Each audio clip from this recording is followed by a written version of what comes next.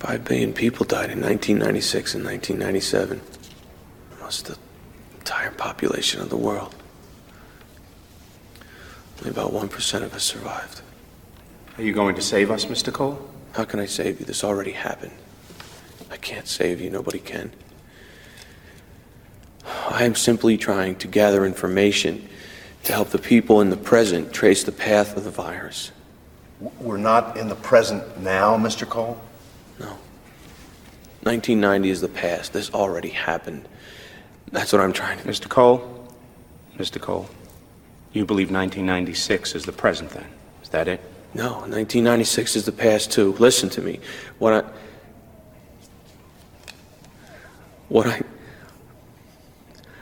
I need to do is make a telephone call. I can straighten this all out if I make a telephone call. Welcome to part 2 of our 12 Monkeys and La Jetée episode. But before we go into real talk, it's time for PP, our patron pitch. This is where we let our patrons know what they can expect in their exclusive patron feed, and we also let non-patrons know what they're missing out on. So let's start with the $1 tier, the Travolties. We'll start at the ground floor. What does $1 get you on our Patreon? Well, for starters, it gets you the bonus episode on Much Ado About Nothing, requested/demanded by patron Chaz Fisher, who didn't feel like it was enough to make us watch Jurassic World Dominion. He also felt like it was time for Alex to potentially suffer through another period piece. This one, basically a Shakespeare adaptation. If you want to see how that turned out, that's on the Patreon feed, along with all the other bonus episodes that we've done, most of them requested by patrons. Additionally, Lohan Part 1 is right there. Alex, I'm going to read you a comment from one of our patrons who just listened to Part 1. This is Filmbusters Ben. He says, several hours of cleaning fly by with another topical season from you fellas. Great work, making someone who is seemingly unfascinating, fascinating. Mean Girls... Hey! Well, you know, I would like to know what the British equivalent of Lindsay Lohan is. We call it out in there, like when we've fallen over the cultural impact Mean Girls has had here. There's no way. We don't know what. Well, that could just be a dollar bin movie. His next sentence, Alex, is Mean Girls 100% traveled. It was huge over here too. It still holds a place in my heart. And listening to you guys talk about it, particularly with you bordering on the full 5 for it, Julio, I may just have to show it to my wife for the first time. Love the commitment. Here for part 2. So he loves Mean Girls, but he doesn't find Lindsay Lohan fascinating. Which is like almost the antithesis of like our final thought on Mean Girls was, despite everyone being so great, Lindsay Lohan kind of steals the show. So, basically, thank you for the kind words, Ben, but you just threw us for a loop. We'll see how he feels about part 2. I was about to say, glad that's impressive turnaround time. Glad you already got through it and enjoyed it. And sadly, parts 2 and 3 may not have all the same like upbeat and whimsy as the first one, but we'll try to make it as entertaining as possible. Yeah, it will have us at the very least. Yes. So Lohan, along with other special projects, also right there on the $1 tier, we have the Summer Break trilogy, and we have the Roxina miniseries. A lot of good stuff. Now, if you want to go up a tier to the Winonis, or even further up, you also have access to our pre-recording notes, to our QVRs, which this month we're doing another dual QVR. This one requested/demanded by Ryan. We're going to be doing the movie Bad Genius. Still haven't done it. Still don't know what it's about other than it's from Thailand. So, Alex, just be open. That's being our motto throughout this entire Patron Takeover season. Keeps us on our toes because there's no real flow to it. Yep. And then, of course, we also have Contrarians After Hours. That's the spin-off show where we tell you about other things that we've watched, that we listened to, that we've read, that we thought about. Alex, what are we doing on this very special Contrarians After Hours? Well, Julio, this past weekend, at the time of recording, just a few days ago, we partook in yet another live stream for The Cure. And every year, I say it was the most fun we've had doing it. And every year, I feel like our hour flies by. And it really did. It was like a blink and it was over type affair. But I had a great time with that. We hit our goal for raising money during our hour, which was fucking awesome, and happy that the guys were able to raise as much money as they were for a noble cause. So on After Hours, we'll be doing a in-depth recap, peeling the curtain back behind the scenes analysis of our performance. Yeah. our spot, our guest appearance on the live stream for The Cure, and just, putting over Dan, Nick, and Gerald, and everyone who made that possible. Yes. Now, do not confuse this with something else that we're actually going to put on the main feed, which is, yes. During our segment, we took as many of the suggestions from the audience as we could, but there were some that were left hanging. So we put it on Twitter. We're like, we'll take care of those on the main feed, just a little bonus episode, along with, and if you were there, you saw it happen. Like, we were blitzing through the content that and we're having so much fun with it that we completely forgot to do the Josh Gad Minute on the movies that were thrown at us. So I think that what we're going to do for this upcoming bonus episode is not the After Hours, but the one that's going to be in the main feed is just, we're going to do the Josh Gad Minute for the movies that we did on the segment, and then also we'll take care of the movies that we didn't get to. So that's coming sometime soon. I mean, I need to go through the segment so we can pick all the stuff that we didn't get to. So keep an eye out for that. But yeah, this After Hours, we'll be talking about just behind the scenes and the analysis, and then kind of rounding it out. Alex, I need to bring on the next chapter of my Kickstarter saga. I received the comic that I contributed to. I got the trade paperback containing the 4 comic books, the first sort of pilots from J.M. DeMatteis, and I read them and I voted on which series I want to continue, and I'm gonna tell you all about it because it was pretty cool. And I'll spend a few minutes telling you about a kind of like a spontaneous outing.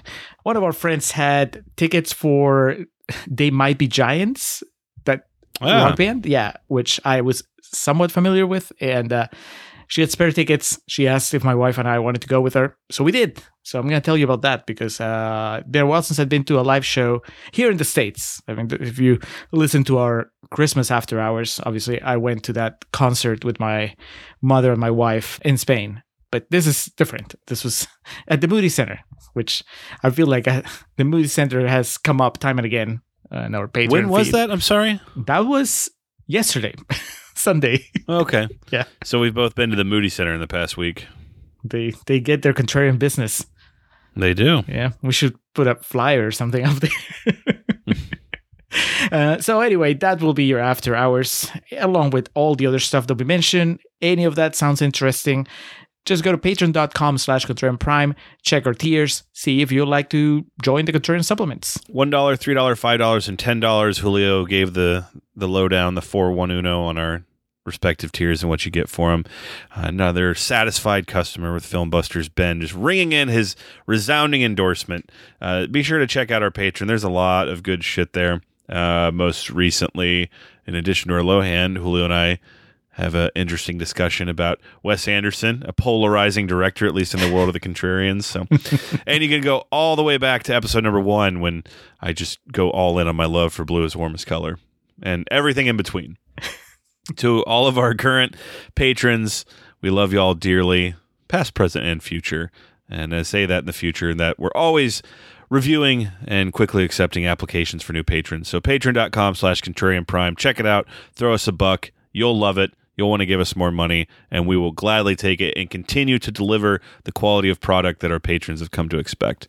So, with that being said, do we get in the time machine now? Well, first we need to eat the spider, and then we go back. And then go back. Yes. Or forward. Somewhere. We go back home. That's what we do. I guess they give you some chemical restraints, huh? Drugs! What did they give you? Thorazine? Haldol? How much? All right. So that brings us to, I guess every episode, Real Talk is the main event or what have you. But Julio, when you talk about your podcast and your co-host, and someone asks you, what are Alex's favorite movies? I assume Halloween, Almost Famous. You probably say he really likes this movie called Good Time. I don't know if you've ever heard of it. Conversely, when someone I'm talking to someone about my podcast and someone says your co-host, Julio, what are his favorite movies? I may be off base, but I always say American Beauty, Annie Hall, and 12 Monkeys. You have told me in the past that I think I overrate your love of 12 Monkeys, but I've always associated this as one of your favorites. Definitely not as much as you overrate my love for American Beauty. Okay. Just to be, I mean, I do like American Beauty a lot. I know that it's kind of fallen from grace in our estimation. I guess you can say the same about Annie Hall, but Annie Hall, you're right on the money. I think that if I'm pushed to say like what my favorite movie ever is, it's Annie Hall. American Beauty, I like a lot, and then 12 Monkeys, I like it a lot. And I also have, like, I think a pretty good story, like a personal like attachment to it. So I think that helps. That's why it comes up in conversation. And yeah, I can see how people would be like, oh, but that's, think that that's a movie that I love. And I probably do. I mean, I'm sure it's in my top 50 already, jumping all the way to the end of Real Talk. Like, this has a high score. Well, lesson learned. I'll still keep 12 Monkeys in that, the quick Julio bio. It's idiosyncratic. It's like not everybody brings up 12 Monkeys. And the reason I bring it up here is because I made the joke that this is going to be a tall task for you in Contrarian's Corner to make light of that movie. And it turned out to be a bit more difficult for me than I was expecting. We kind of... for one, just be honest, it's a plot-wise, it's a hard movie to kind of ping-pong around and joke about because there's a lot of convoluted shit, to say the very least, in that movie. But you're better about masking your emotions than I am on this, because a lot of times if we do a movie I love, I get really frustrated with the idea of having to make fun of it. But so I would like to get to this sooner rather than later, so let's just go ahead and start with the quotes. Did you pull quotes for La Jetée and 12 Monkeys? Yes, I have only one rotten for La Jetée. Because I believe we said that was 93%, so I imagine that's the lone negative review. Yes, it is from Bosley Crowther from the New York Times. He says, I find it tediously pretentious, but there are striking images in it, and it does get across a vague impression of Frankensteinian meddling with the brain. So he gives it some props, but he also says tediously pretentious, which is... in my mind, the word pretentious didn't exist in 1962. Like...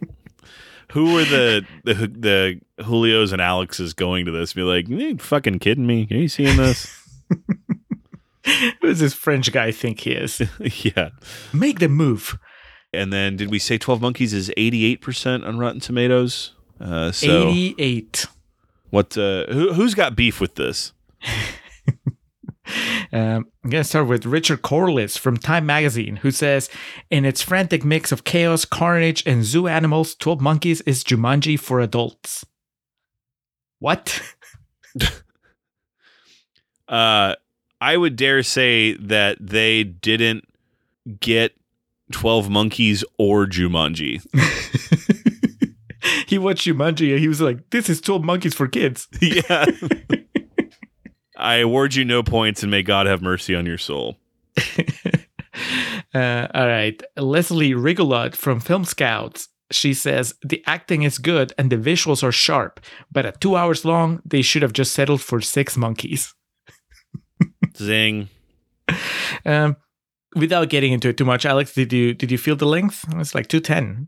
Yeah, I mean, it's longer than what I typically prefer, but I watched it in a few parts when I was working and doing some different stuff today. No. You were like Bruce Willis, like coming back to it naked, and trying to get your bearings again. Drooling. Yeah, no. Because the thing is, I can't really think of where I would cut something out. There are some things that you could... No? I was going to say you could cut out that banquet dinner with Christopher Plummer, but no, because that's how Brad and Bruce intertwine again. So, Look, I stand steadfast that 90% of movies should be 90 minutes, but you're going to have movies like this that are fleshed out and intelligent enough to warrant longer run times. And as anyone who's listened to more than one episode of this knows, I'll tell you, when I get bored with movies, and I never really found myself bored with this. The end, like what leads into what's going to happen, maybe you could say it drags a little bit, but it's worth it for like the reveal of everything that happens. And of course, this is a movie, you can only see the ending of it one time, but you're never going to forget that first time you saw it, and like the it's great when everything comes together. Yeah. All right, next, Mal Vincent from the Virginian Pilot says, "It is only the latest in a parade of movie downers intent on convincing us that the future will be a bleak world that is either devoid of water and gas or one in which we've blown ourselves up with atomic power. Enough." Mal, I got really bad news for you. It's a bleak world out there, man. If your problem is that you just want a happier type of sci-fi movie, I mean, sure, but that's... Can you think, Alex, of a movie that's too bleak for you to enjoy, to where you just kind of throw a tantrum like this dude is throwing? You just go like, enough of this. Ariana, what was the movie we watched? The spaceship, the space cruise that gets lost, and God, what was it called? Oh, Jordan, because you made us watch it. All right, we're going to close with Steve Rhodes from Internet Reviews, who simply says, "A movie that is about as much fun to watch as getting your teeth pulled." Oh, what? I get it. Oh, he's referencing the movie. Yeah. Okay. Well, I don't know how you could not have fun with this movie, unless you're, the guy that thinks it's too bleak. So I guess there's some of them out there. This movie, it is made with a sense of Hollywood wonder and fun. I don't know how you could find this too bleak. And yeah, it sucks that the main character dies in the end, but you get the Brad Pitt performance. Well, and depending on how you read the story, he's alive again. Like the cycle starts back over. So yeah, I don't. He's alive again, so he can suffer through all of it again. There were a few people I remember that had issues with the way Looper ended. And, let's talk about another time traveling Bruce Willis movie. And I thought that ending was incredible.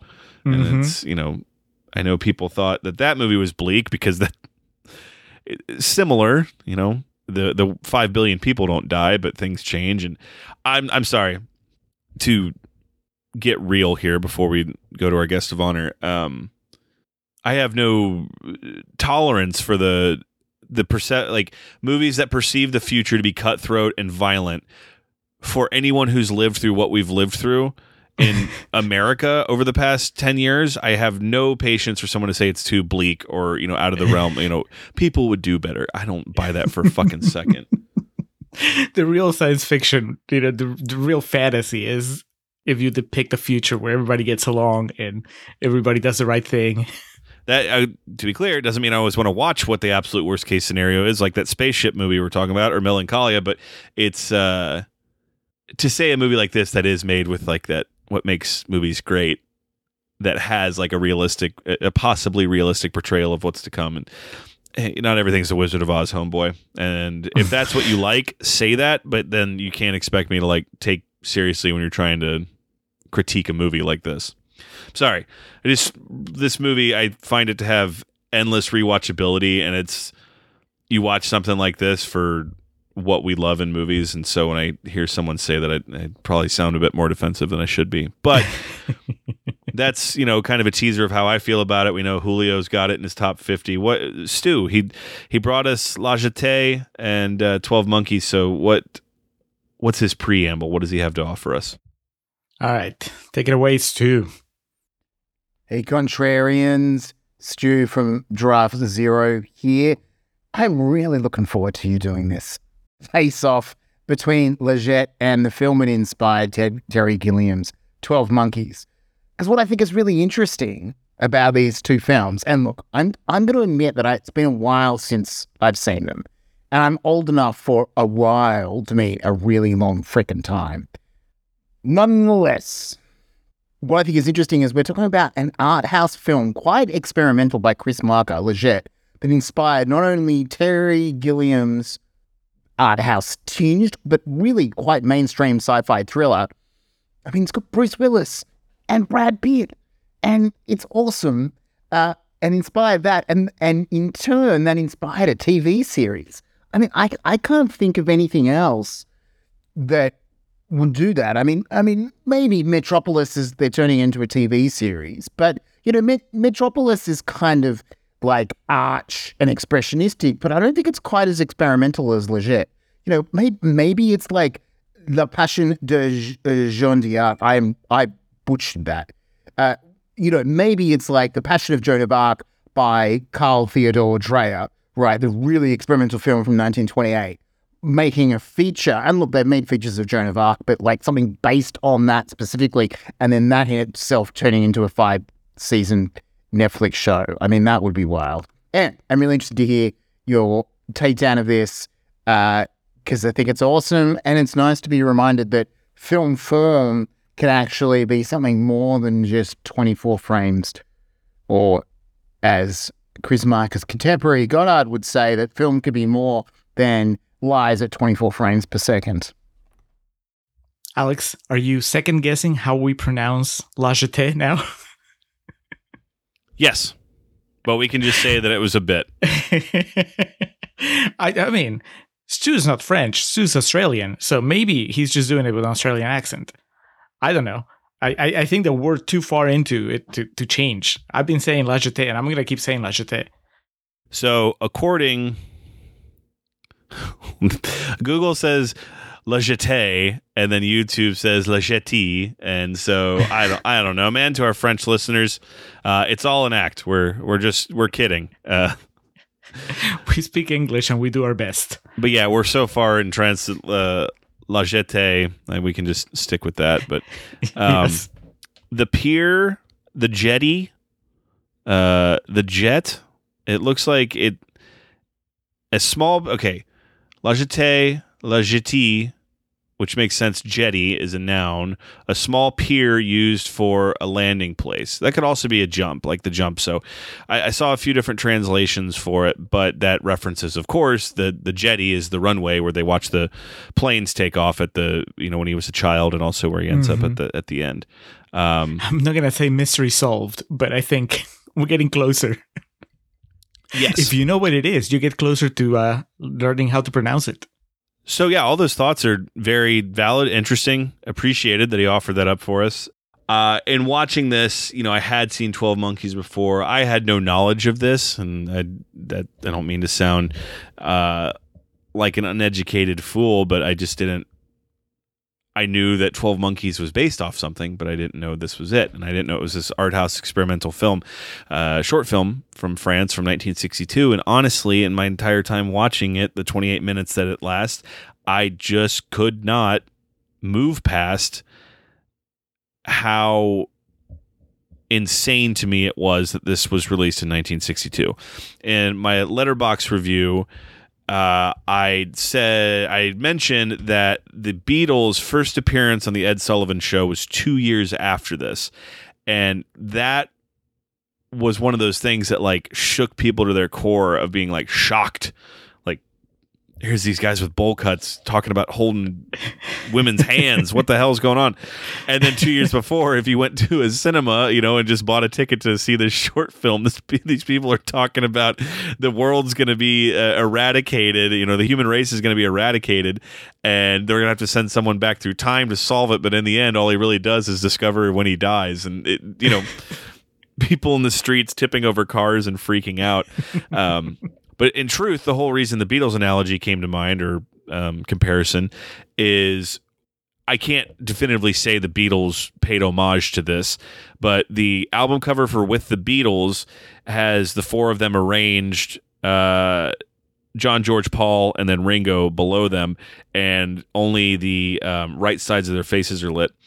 And that is the image we see when our main character in La Jetée goes to see the architects, or like the people that can, you know, promise him peaceful living in the future. Is we see them all arranged like that with just the half of their faces lit. So again, can't confirm that's what it was, but that album came out in 1963, and this movie is obviously from 1962. So I found myself endlessly fascinated by that, just in the sense of how did I never see this before and know this thing existed? And then, of course, because professional wrestling is inescapable, the dude is wearing a fucking El Santo t-shirt at the end. Our main character, as he runs to his ultimate demise, is wearing just some badass t-shirt that looks like it's probably his because it's like torn and tattered. And, you know, I don't think the budget on this thing was too high, but that to me is, I guess, as truncated history lesson as we can. El Santo was a wrestler, a very famous luchador in Mexico who debuted in 1934. And when I say famous, I don't mean famous in the sense of, hey, here's that wrestler. I mean, he was a fucking national icon, movies, television. If you've seen Coco, El Santo is in that movie. And so, yeah, he goes beyond what most people can comprehend. You know, for our patrons, when I spoke about Antonio Inoki, El Santo's, you know, possibly even bigger in terms of a national icon than he's a folk hero. But still, I stopped and I was very into what was going on, so I let the movie play out. But in my head, I was like, that motherfucker was wearing an El Santo t-shirt, so I had to go back and watch the end of it again. Can't imagine if someone had a shirt like that still what that would be worth, but just wild. Julio, I immediately just bogarted this with making pop culture allusions and references, but it's a very fascinating story. But I mean that I can't get past the time frame of this. It's just the idea of when this came out and what I texted you, like the thought process of someone going to watch this. And I know if you want, you can find like dark, twisted movies that came out around this time prior to it, but concepts like this were not only like fresh, but just kind of foreign to people at large. And so that's just very interesting to me. Yeah, I think it's always a pleasure when you can add, when you have both, because I think that the movie, it stands on its own, even if you take out the context, right? But then when you factor in the context of like when it was happening, it's like that extra pleasure of like, yes, it must have been so awesome I mean, it's awesome now, but you know, like you said back then, because yeah, I watch it now, I'm like, oh, like, you know, 12 Monkeys. But people that didn't have that 12 Monkeys to make a reference of, or even the Time Traveler's Wife, then for them, it's even fresher. I think that it's... Goddamn, you know that Looper movie's based on some Frenchy film? I think it's from 1962. 28 minutes. That's it. They don't move. I had heard of La Jetée. I didn't know what it was. I didn't know it was experimental. I just remember knowing that 12 Monkeys was based on a French short. And that always made me wonder what that short was like, because the story in 12 Monkeys is so complicated. I was like, there's no way that you have a short that really delves into what they delve in 12 Monkeys. And yeah, it doesn't, you know, it's like, it kind of like you said at the beginning of Travis Corner, it's about the kind of the loop, right? Of him seeing himself dying and about the relationship he has with this woman, which he has a relationship with Madeline Stowe, and in a way she drives him to come back. I think that he is coming back to the 90s partly because he hates where he lives right now, because he appreciates the 90s as, you know, as a purer, cleaner time, but also because she's there and he has a connection with her.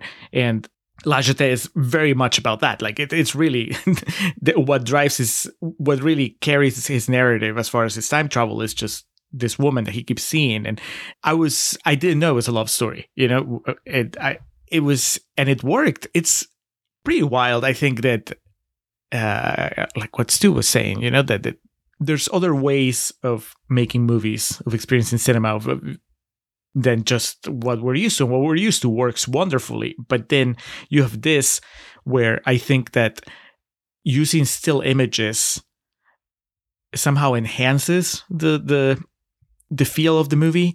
I think it has to do with, because it's black and white photographs, it feels a little more like archive footage, except it's not footage, it's just archive material, and they're telling you this story in the past tense is like something that already happened, even though it takes place, you know, in the past and the future.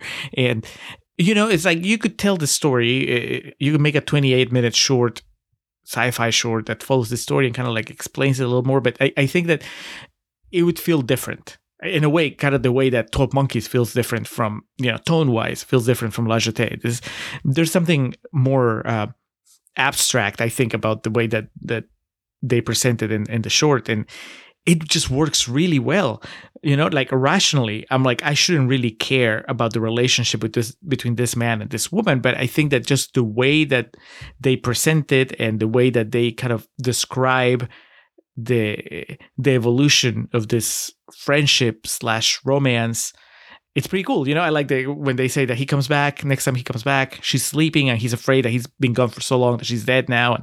And all that stuff. I mean, you can kind of write an actual scene around it with dialogue and all that stuff, but I think that maybe it would take away the power of it, or at least give it a different kind of energy than when you just have, still pictures being put together while there's narration and there's a score. It's not what I would have thought would be an effective way of telling a story, but then you watch it happen. It's like, you can't, at least I couldn't deny it. I was very much into it. And then you get to the end, and the end is horrifying and it's heartbreaking, kind of like in the same way that the ending of 12 Monkeys is. So there's power there. And I totally get why, it has the Criterion release, and why, it's so acclaimed. And I'm not much for experimental cinema. This is the kind of experimental cinema I can take, because there's still a narrative. But I guess it's a nice reminder that there's worlds beyond ours. I mean, beyond the type of movies that we usually watch, even when we're constantly expanding our horizons. I liked it a lot. And I think that watching it as somebody who really likes 12 Monkeys, it only enhances it, because, you draw the parallels. It's like, they have their own scientists and they have their own version of the apocalypse. I had a blast. I'm really happy, and I can't wait to just start checking out the special features on the disc.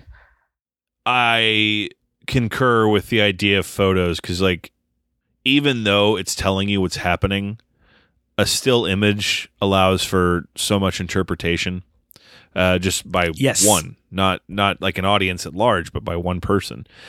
I can't say this would work for me in a feature-length film. But the story it tells and the way it's delivered in the concise manner that it is just captivating. Very fascinating, very entertaining. Good music, too. A good score to it. And and you know what? I just thought of this, too. Like, it's because so much of it is about his memories. And, the reason that they select him to go on these travels is because he has that strong memory of this woman to anchor him. And so the idea of just still images, I think that it plays really well with the concept of memory. And when you think of something, and sometimes you just remember it as, as a still image. I mean, you might remember it as a fraction of a movement, but also just, I really liked how they would show her, and just different shots of her, but there's no motion. It's just the stills. It was very evocative. It was the starting point for a whole series of tests, in which he would meet her at different times. She welcomes him in a simple way.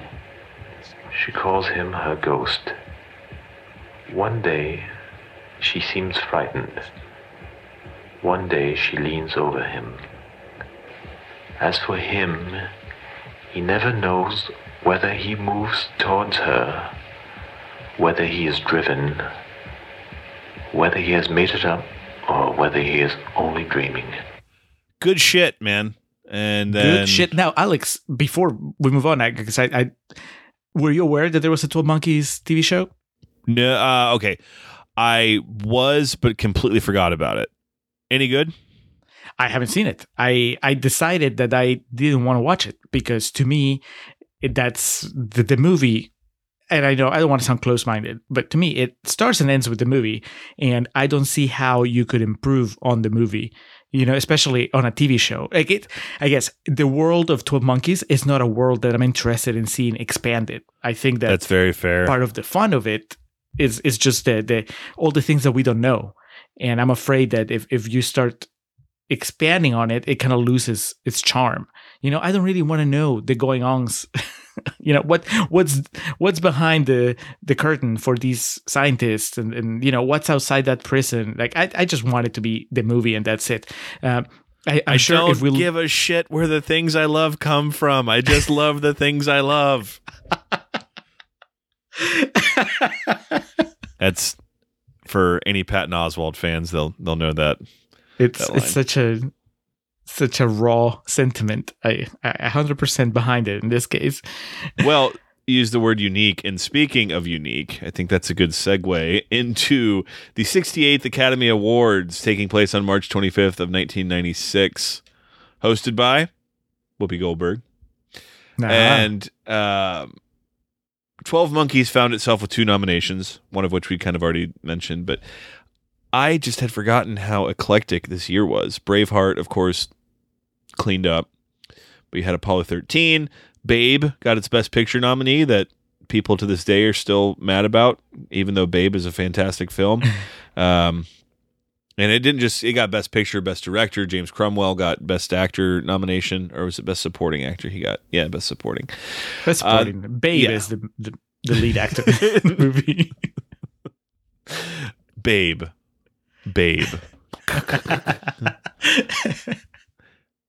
Best Supporting Actress, that's when Mira Sorvino won for Mighty Aphrodite.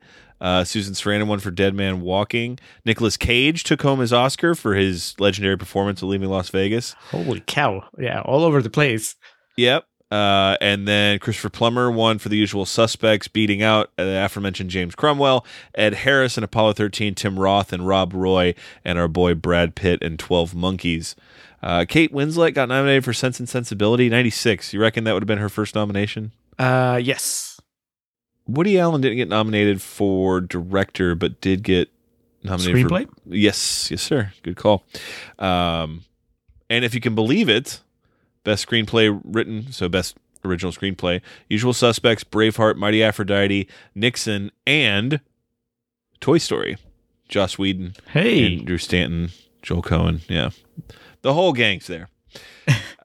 12 Monkeys elsewhere, its other nomination came in the form of... I just had it. Where'd it go? Is it costume design? My man, costume design. There you go. I think I remember them like walking out on that the suit that Bruce Willis wears when he travels back in time. I think that I have this memory of somebody walking across the stage on it. Or maybe it was just a clip. But they were nominated for that alongside Richard III, Sense and Sensibility, Braveheart, but all those lost out to Restoration. Brad did, however, win the Golden Globe for his performance that he was nominated for. And I was looking for pictures of him from the Oscars, but I see a few here from the Golden Globes where he looks kind of Interview with the Vampire Brad a little bit. Sad. If you can believe it, he's attractive. I mean, that's the story as it is. So since he definitely took home the praise and the critical acclaim out of everyone in this movie, I think we'll start with him and then just kind of wind up with the rest of the cast. Southland Tales is a movie we talked about on our Patreon recently, and about The Rock, about how I don't know if what he does in that movie is good, but it's genuine and from a place that we're never going to see him go again, and we never saw him go elsewhere. Brad Pitt is good, so his performance, I should say, is better than Dwayne in Southland Tales, but the reason I kind of bring that up to make the analogy is Brad Pitt ain't worried about his brand. It's not a matter of him not doing certain movies because, it could impact, my tequila or some shit. It just seems as though he's never really been handed something this kind of wacky. And that word I use a lot of times in a very sarcastic, negative manner, but I don't mean that here. It was an opportunity for him to really just embrace a role, and he did. And, we joked about it in Contrarian's Corner, the going for it, which he does go for it, but it's just so good the entire time. And we haven't really seen something like this from him since. We've seen a lot of other repeatedly incredible performances from him, but not only does this movie feel wholly unique to me, this Brad Pitt outing feels wholly unique. I wonder if it was an attempt from him, like a very deliberate attempt also from him to just stop, like cut the shit with the like heartthrob thing, you know, because at the time he was rising star, and this is around the same time that Seven came out, right? 7 was 96, I believe. So yeah, this Because it was, yeah, you said oh this no, was 90. you're right. This is 95. 7 came out in September of 1995, and as we mentioned, 12 Monkeys came out in December. So, December. Yeah. but So even those still, two like big movies. in 7, he's still kind of the pretty boy.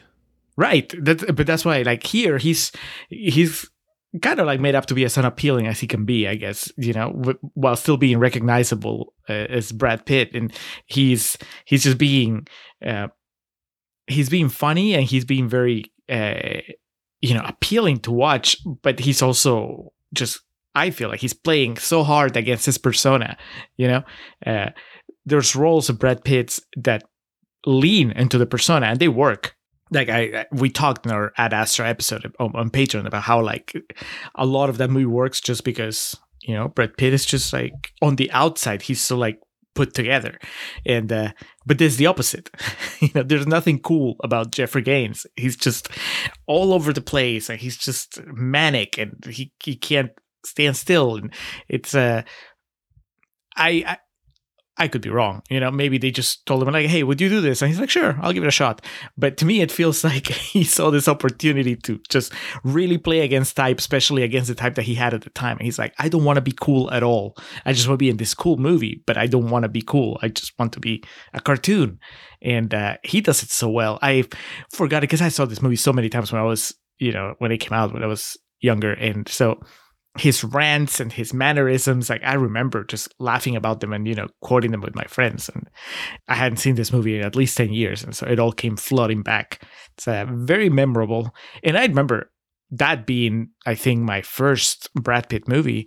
It was just this revelation of like, man, this guy, because I'd heard of Brad Pitt, but that was me watching him like in action, being just blown away. I was like, oh, this guy is more than just like, oh, the hot actor. He's really good. I don't know if I've told it. Well, before I forget, Brad, I always think of in this movie was the first time I ever heard the word pusillanimous. He says that to one of his, you know, disciples. He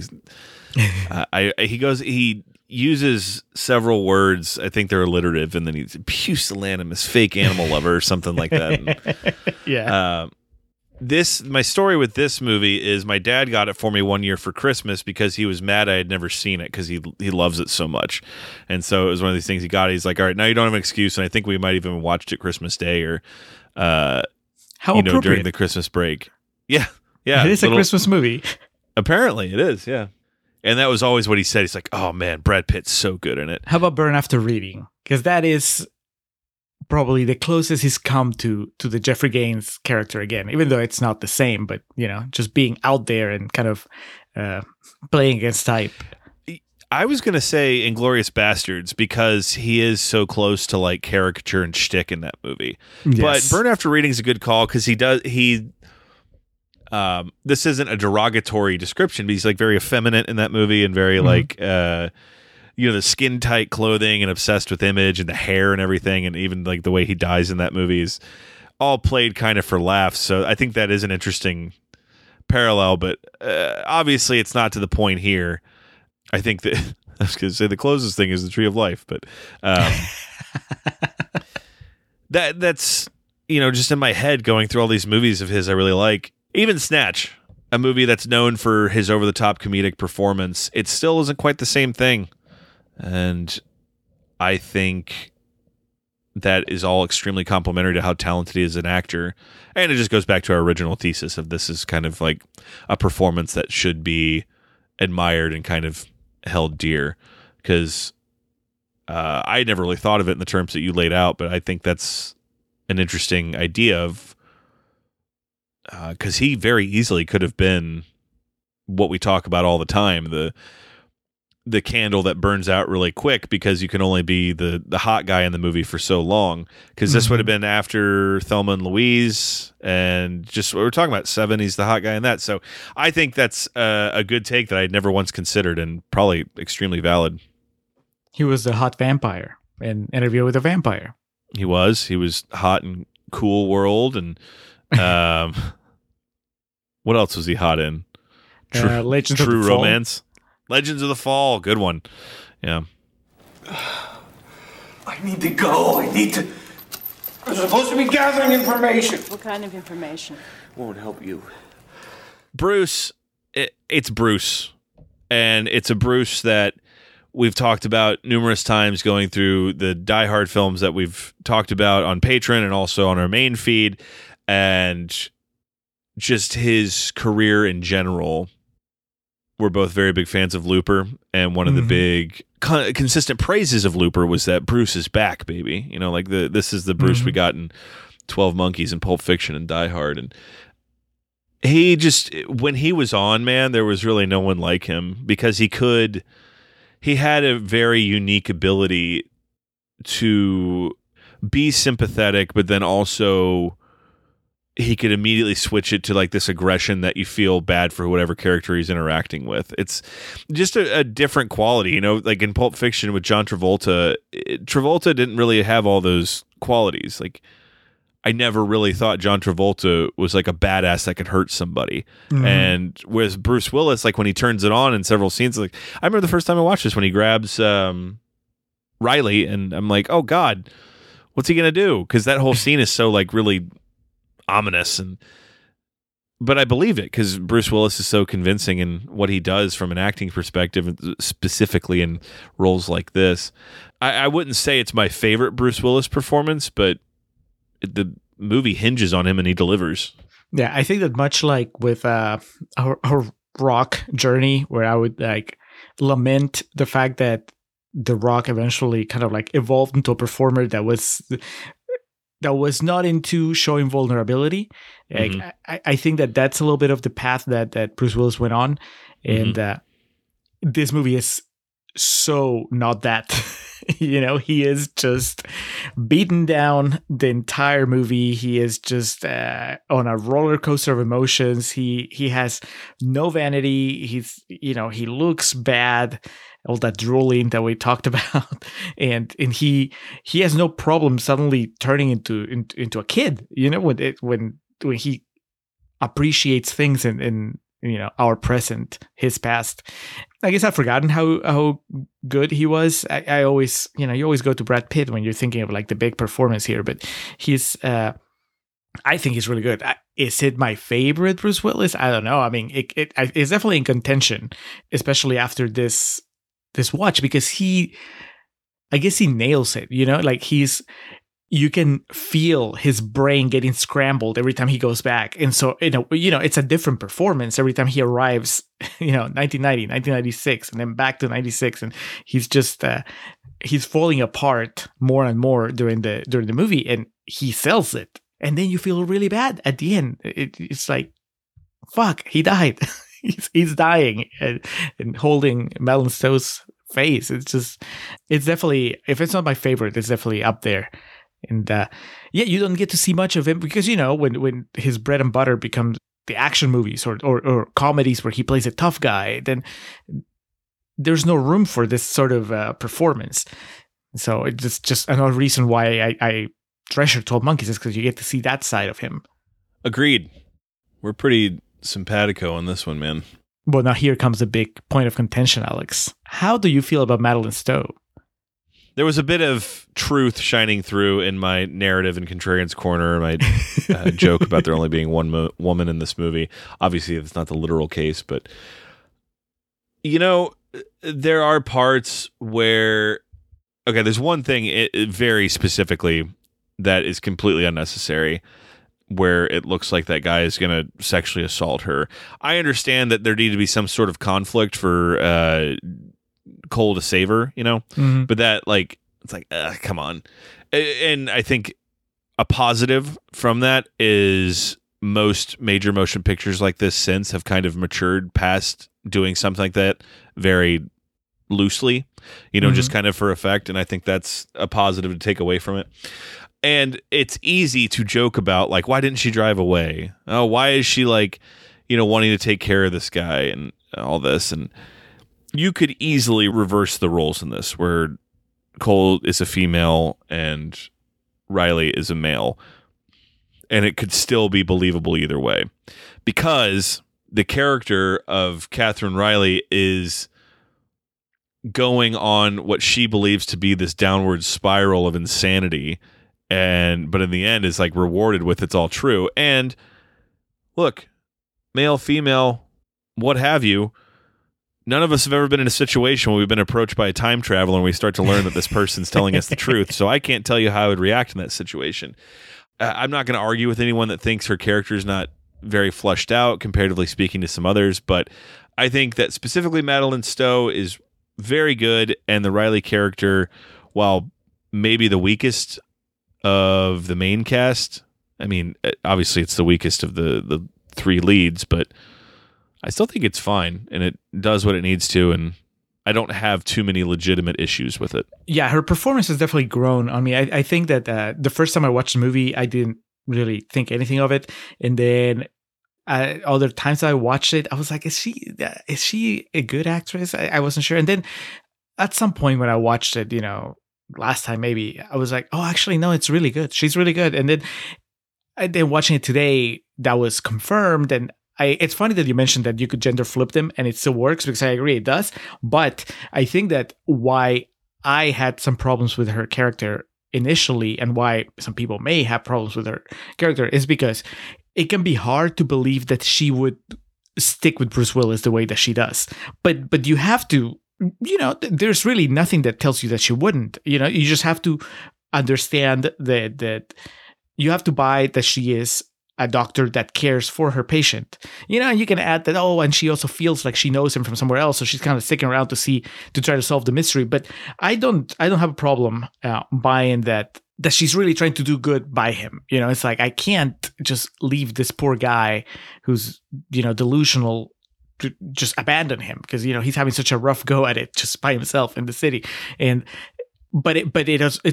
such a dangerous situation that I think it's a little easier to buy it if she is a guy, because you're just movies in general, you're trained to see a guy protecting, a male doctor protecting a female patient. It's like, oh yeah, I'll buy that, because it's it's a dangerous world, and the male doctor is gonna help her. Whereas here it's like, oh, the female doctor is in danger the entire time, and she's gonna keep putting herself in danger just to try to protect this guy that apparently, up to a point can take care of himself. So I think that is like a little bit of a hurdle, that it's not really a problem with the script. I think it's just a problem with, in my case, it was just like my preconceptions of what that type of character would bring to the table or would do. But once you buy in, yeah, her performance is really, I like it, because she doesn't give a shit, like she's constantly speaking her mind, and she's constantly kind of like making fun of like the men surrounding her.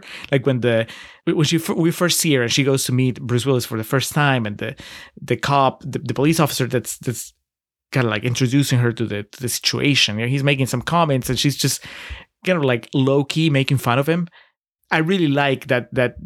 I guess that she's so brave, that she's so, I'm going to keep going forward, that you could have had her play a different character, probably a more familiar character, one that's just a damsel in distress, but that's not what she is. She's somebody that's trying to figure shit out. And I really like it. I like it a lot. That moment in the car when she decides not to leave, and this will tie into my story with 12 Monkeys, but the screenwriters, David and Janet Peoples, they were at the first Austin Film Festival I ever attended, and they had a panel where they talked about 12 Monkeys. I don't remember if we watched the movie and then they came in, to talk about it, or if it was we were just talking about it. I think that we showed the movie. They showed the movie first, and we sat through it. But it was a really cool conversation. They were really cool people and really smart writers, as you would expect from the people that wrote 12 Monkeys. And one of the stories they told was that they were shooting that scene, and the scene where he sees the graffiti and he jumps out of the car and gets really excited, and she's in the car, and they were shooting it, and then they realized, the people in production and everything, they're like, oh shit, why doesn't she leave? Like, we fucked up, and then they were on set. So they're like, okay, well, let us write something, we're going to rewrite the scene so that we can explain that why she doesn't leave. And Madeline Stowe told them, like, no, I can do it. Just let me, I can act it. I can make you understand, what's happening. And she does.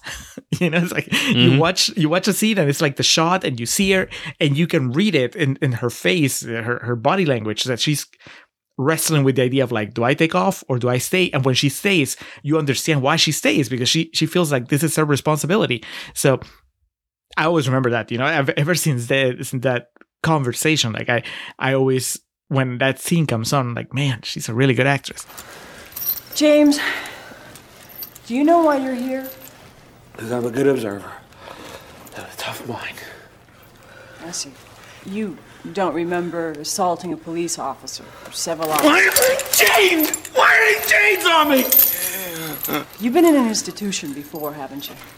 The other part of it is that, and I'm pretty sure I mentioned this, I must have told part of this story, a version of this story, when we did the Get Shorty episode, and that is that my dad and I went to the movies to watch Get Shorty, when it opened. It was just the two of us.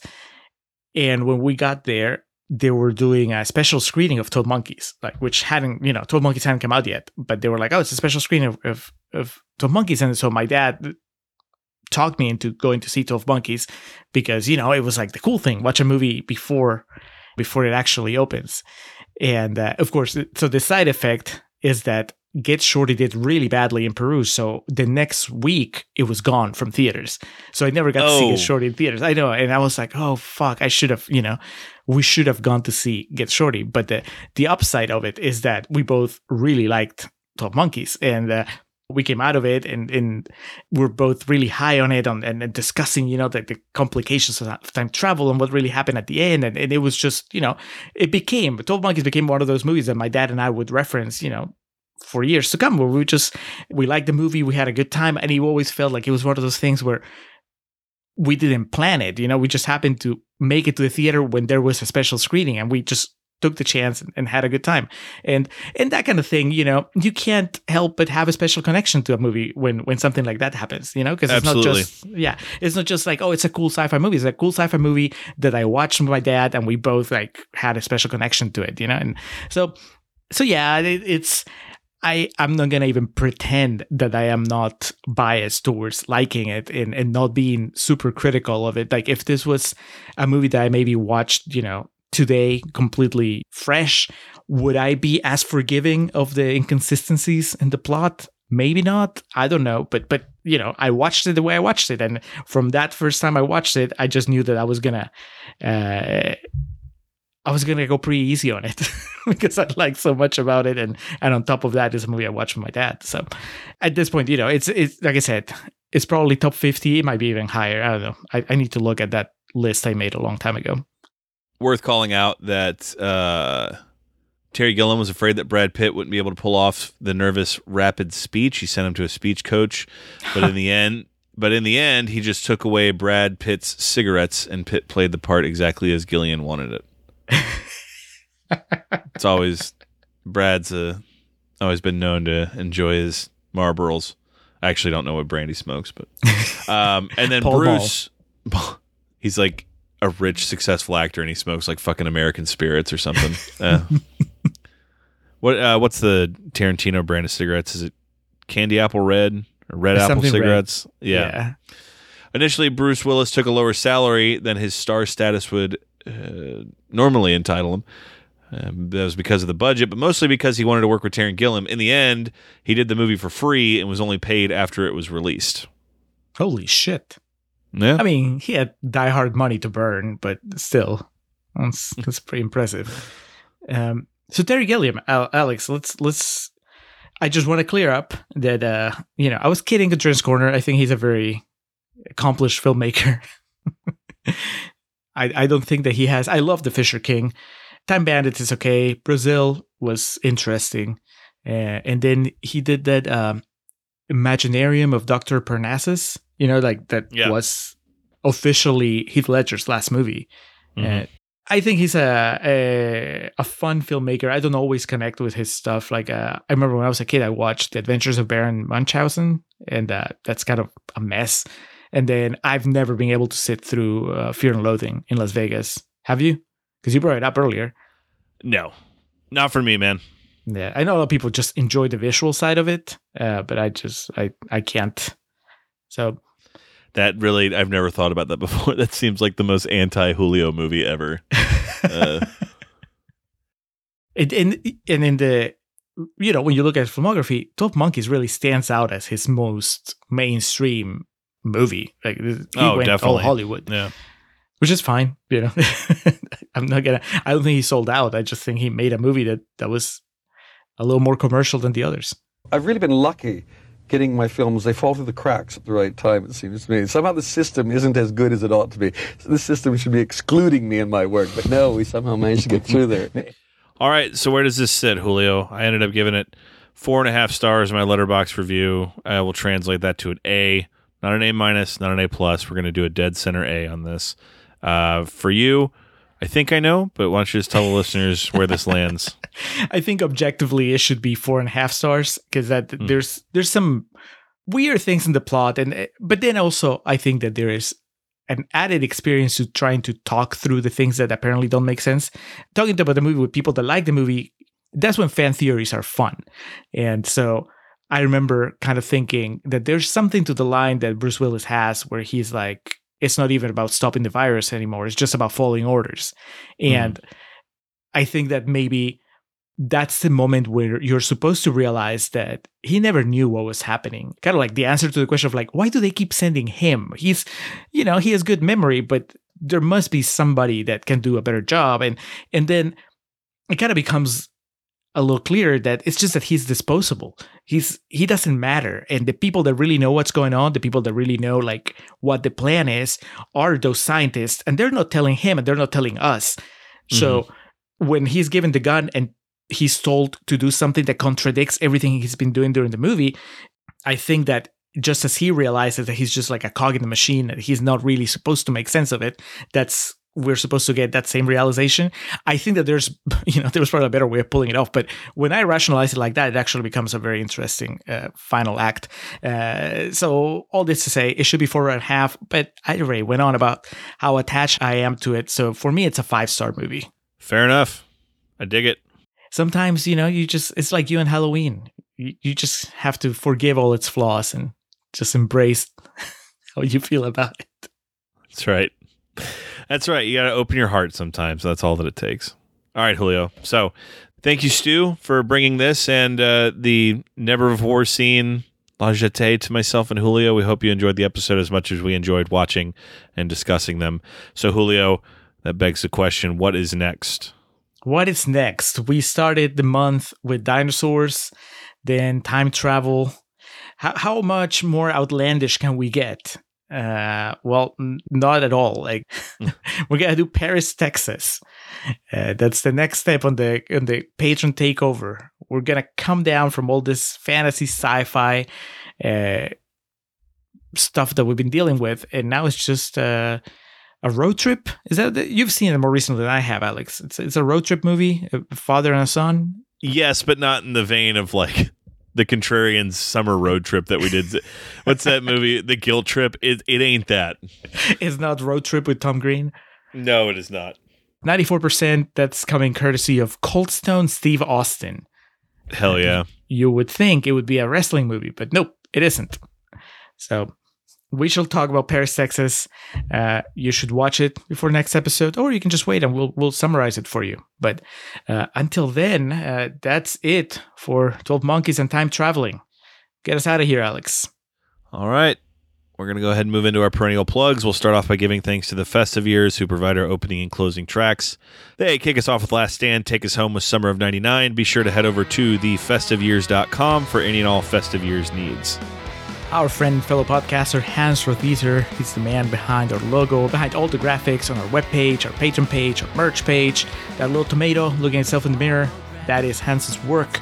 You can check out more of his work on his webpage, mildemonios.pe. That's MILDEMONIOS. If you like his work, you can contact him on Twitter at mildemonios, through email, mildemonios@hotmail.com. You can check out his podcast, Nacion Combi, which is about Peruvian current affairs, or Marginal, which is about economy. Just reach out and tell him, hey, that's a cool tomato that you grew. Hans, thank you for all your support. If you need some more professional wrestling coverage and podcasting in your life, head over to latenightgrin.com. Tell our friends Joe, Matt, Devin, and Bob that we said hi. I will be on there at the end of this month for yet another episode of The Grin Grappler discussing the career and times of one Kevin Owens, formerly known as Kevin Steen. Looking very forward to it. They continue to support the Contrarians and help spread the word about us, so we'd like to do the same for them.